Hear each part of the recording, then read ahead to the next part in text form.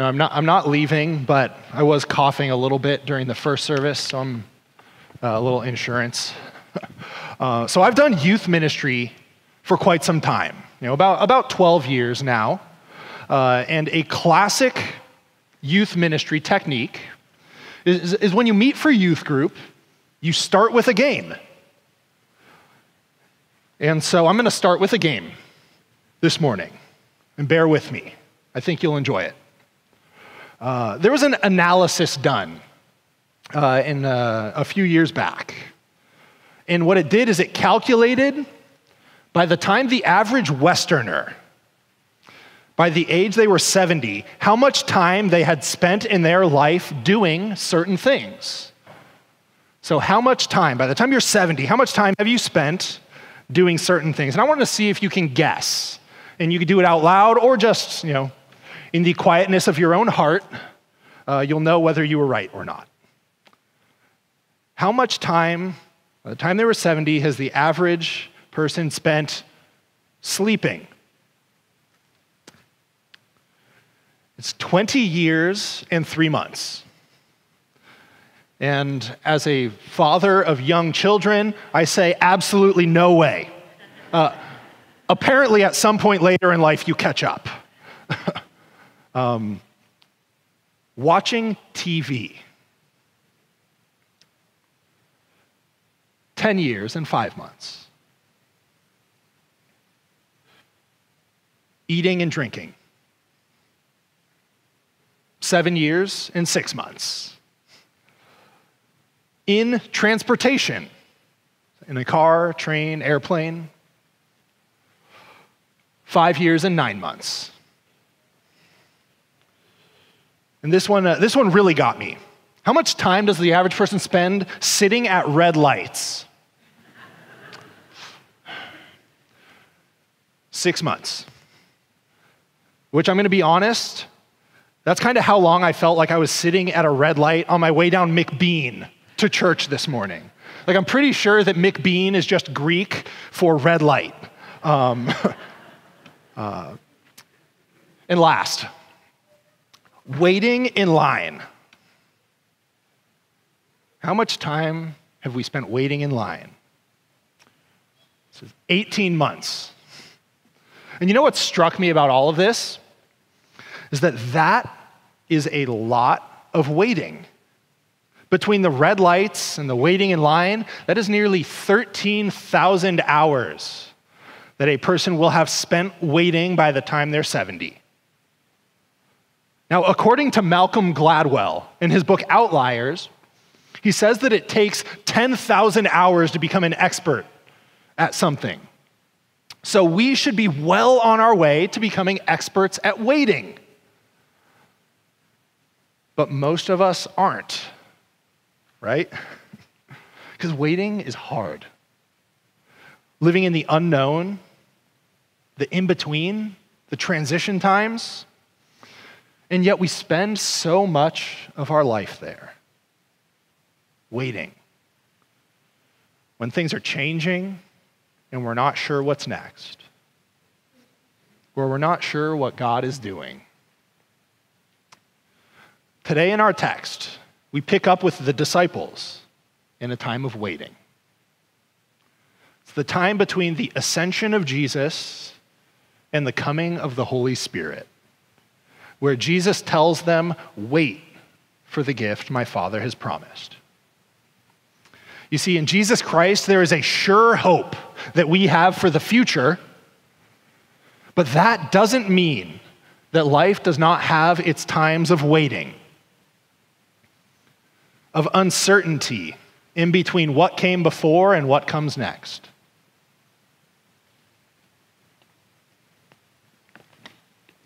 We spend a lot of this life waiting. And so today, my hope is that we would learn from the disciples how to wait well. To learn from the disciples and from the text today, the art of waiting. And so what do? According to today's text, they do three things. They obey Jesus, they pray, and they trust the promises of God.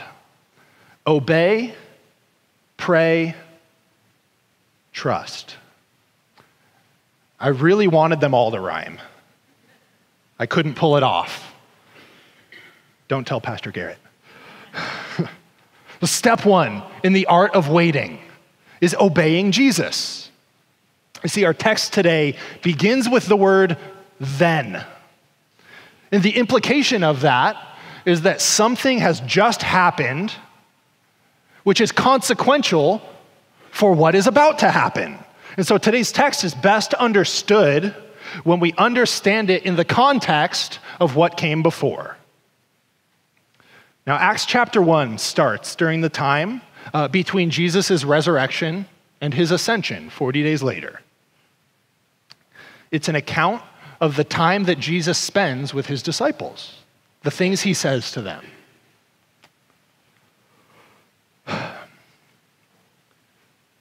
In Luke, the author of Acts, he focuses in on a specific teaching of Jesus, a specific thing he tells his disciples. In verse 4, he says, "Do not leave Jerusalem, but wait for the gift that my Father has promised."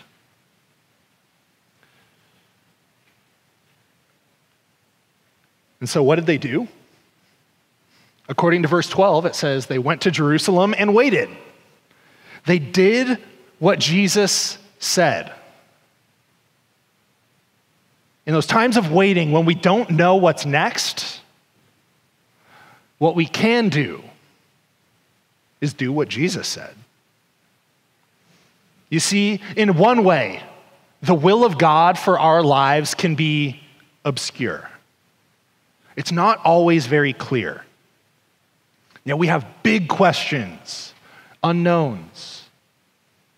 Some of you are making decisions about where to go to college, or trying to figure out what you're going to do after college.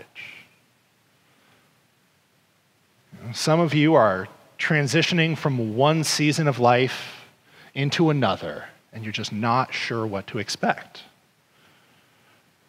Maybe it's the questions about whether or not to take the new job or make that big move.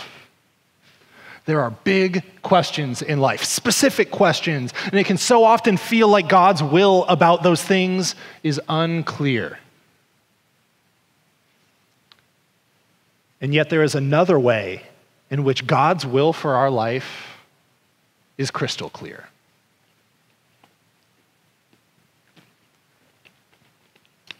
One question that I like to pose to people in a small group setting is this: what is one thing that you know with absolute certainty is God's will for your life? And I'll ask you today, what is one thing you know with absolute certainty is God's will for your life? And maybe something comes to mind. Hold on to that.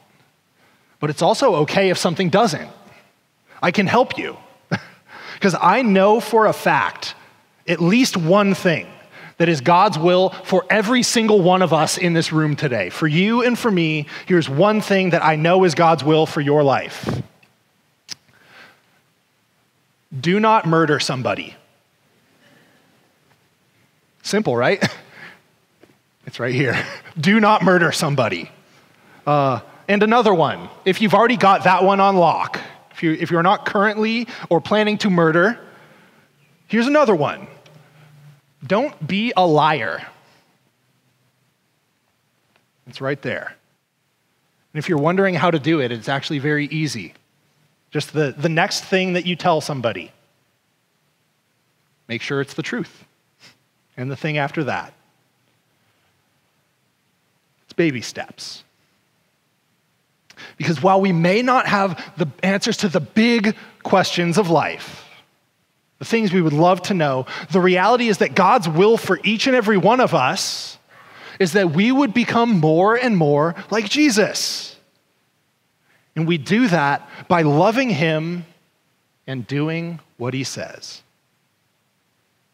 So when you don't know what God's will is in the big questions, you can know that there is something you can do here and now. Obey Jesus. And you can start with the small things and be faithful there. Because in one of Jesus' parables, he says, those who are faithful with a little, I will put in charge of much. So we can be faithful in the little things. You can be honest. You can cut out the gossip. You can pray for the people you don't like and pray good things for them. You can apologize to the people you need to apologize to and forgive the ones you need to forgive. Whatever it is, if we're being honest, you don't need a preacher to tell you where your life is and is not in line with God's will. I think most of us know. And so to wait well, we do what we do know in the face of the unknown.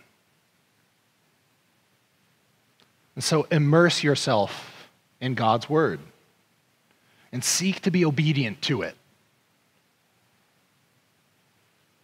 Now, if you currently aren't spending time in God's word regularly, two things for you. The first is if you're not currently spending much time in God's word, don't be surprised if you're not hearing his voice. And the second, it's not hard to start. Pick a gospel. Read a chapter of it as often as you can. Once a day is great. If it's not in the cards for life right now, as often as you can. Turn your heart and your mind towards God's word. And as you do, ask God to reveal to you how you can live in obedience to the teachings of Jesus.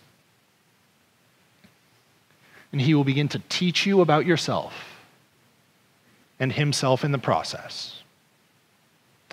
The first step in navigating those waiting times, those times of uncertainty, is to be obedient to the word of Jesus that is right in front of you. And the next thing, step 2 in the art of waiting is to pray. See, the disciples gather together and they pray. And when you are in those waiting times, pray constantly and pray with others. Because prayer tunes our heart to God. When we pray honestly, God searches out our hearts and minds, and he teaches us about himself and ourselves. And when we pray together, we tune our hearts as a community to the will of God. Now, I imagine that there are a lot of you here today who would say that you've had an experience in your life where God has used somebody else to teach you something important about him. You see, when we pray together, when we share our lives with one another, and when we are open to hearing from each other and from God, we take advantage of the abundant resource that is God's people. And so I want to encourage you to invite others into your prayer life. Ask them to pray for you and ask them to pray with you. And I know praying out loud with others, there are a lot of folks for whom that is a difficult thing to do. It's uncomfortable. And I get it. Because the things that we tell God in the quietness of our own spirit are some of the most personal things about us.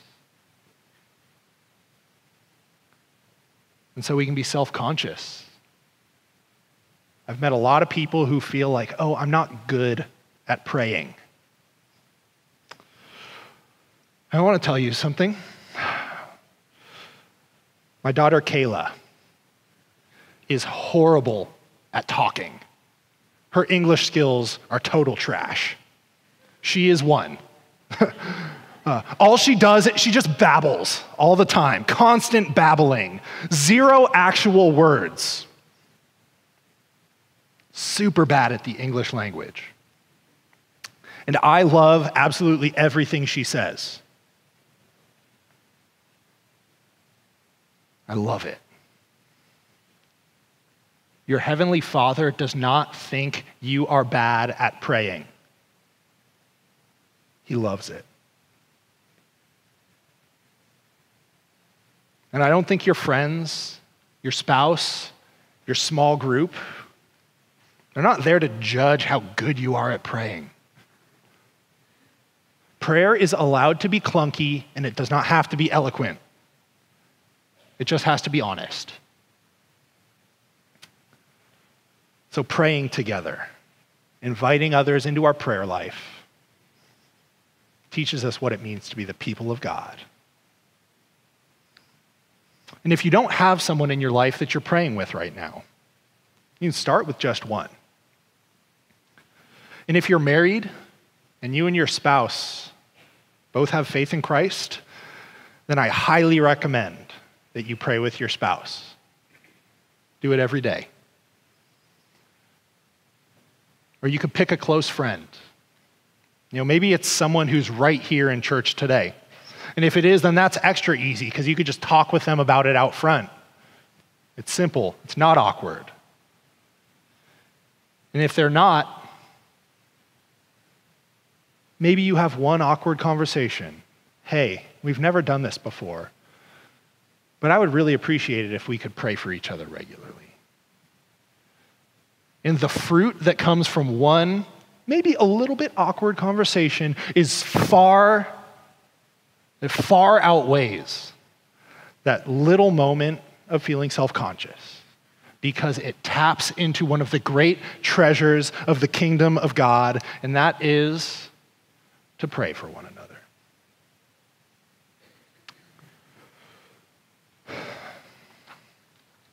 Because when we pray, we lay out our hearts before God. When we do that, He transforms our desires, transforms our hearts, and reveals Himself to us. The second part of waiting well is prayer. And the third is trusting God's promises.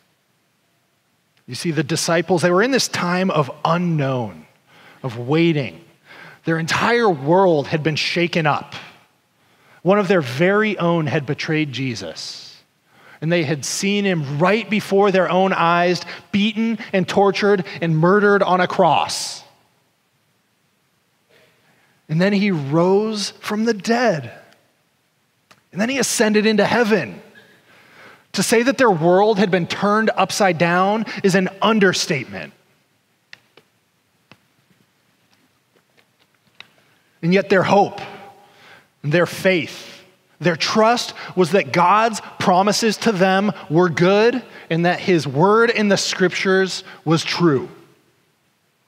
They trusted God's promises. And so Peter stands up amongst them and he reminds them of what the scriptures say. He said these are things that needed to happen. And so they trusted that even though things were uncertain around them, that they couldn't see the big picture, that they had a God who could. And that their circumstances were not unknown to Him. And I want you to hear that today. Neither are yours. What you're going through is not unknown to God. It is so easy to sit in our own minds and think we are alone and isolated, like no one understands. And yet your way is not unknown to Him. He knows it, He sees it, and He's with you in it. And so trust in His promises. You see, that's the firm foundation that we have in Christ. That we can stand in faith on the promises of God and in the face of the unknown. We don't have to face it with anxiety and fear. We can do so with faith because we have seen where it's heading. We know where it's going. Now, one of my favorite movies when I was younger was Miracle on Ice. It's the movie about the 1980 U.S. men's hockey team that defeated the Soviet team in the Olympics and would ultimately go on to win a gold medal. And one of the interesting things about that movie is when it came out, before anybody ever saw the movie, everybody already knew how it ended. U.S. wins. That doesn't mean the movie wasn't an emotional roller coaster. But amidst it all, in the ups and downs, no matter how low it got, there was always this sense underneath it all that you knew that somehow it turned into victory. And that is the life of faith for you and I. That where we are today, that is not where things end. We know that on the other side of the cross is the empty tomb. We know that on the other side of the desert is the promised land. Our hope is secure in Jesus Christ. And as Philippians 1:6 says, He will complete the good work that He has begun in you. In Romans 8:5, if we hope for what we do not yet have, we wait patiently. And so we trust in His promises and we wait.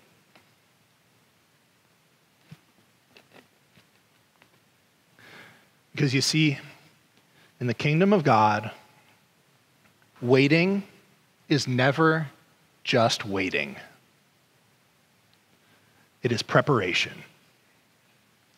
It's preparation to receive the things that God has promised are already ours.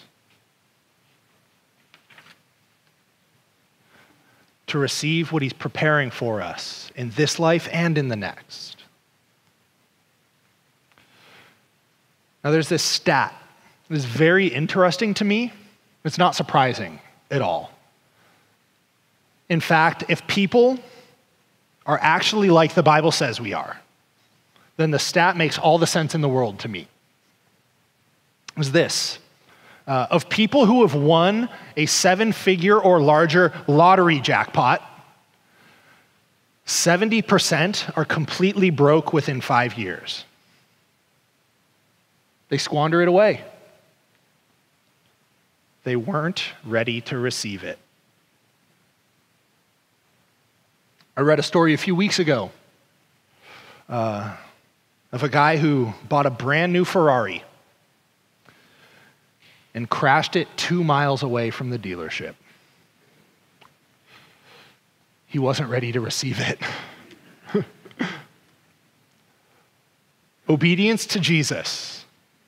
Prayer, trust in the promises of God. These are the things that prepare us to receive that which God has promised, to receive what's next. It's a major theme throughout the whole story of Scripture. You see, God promises Abraham in the Old Testament, He promises him a family, and that family would become a great nation, and yet it is 25 years before his son is born. The Israelites, delivered from slavery in Egypt, and it would be 40 years of preparation in the desert before they would inherit the promised land. King David, anointed king by Samuel, and yet it would be 15 years before he would assume the throne. And everything that happened between the day of the anointing and the ascension to the throne was preparing him to be the king that Israel needed. You see, God is at work in your life. He's preparing you to receive what He has promised to you. And He who began a good work in you will carry it on to completion. And for you and I, brothers and sisters in Christ, the people of God, our inheritance is heaven, the kingdom of God itself. abundant life for today, and eternal life on that day. That is what God is preparing for you. And if you're here today and you don't have faith, I want you to hear that it can be yours. That the promise of God is for all who place their faith in Jesus Christ. And if you want to know more about that, what that means, talk to me after service. I'd love to chat. You see, 1 Corinthians chapter 2, verse 9 says this, that no eye has seen, that no ear has heard, that no mind has conceived of what God has prepared for those who love him. That means you. It means me. Do you believe it? And do you believe that it will be worth the wait? Let's pray. Heavenly Father, life is full of so many uncertainties. So many times where we don't know what's next and we can't see what's coming. And yet you do. And so we pray that in those times we would trust you. That we could take the step, the obedient step right in front of us. And trust if the next step, and the one after that, and the one after that, and the one after that are steps of faith, then we will end up exactly where you want us. Lord, we pray this morning in the name of Jesus Christ. Amen.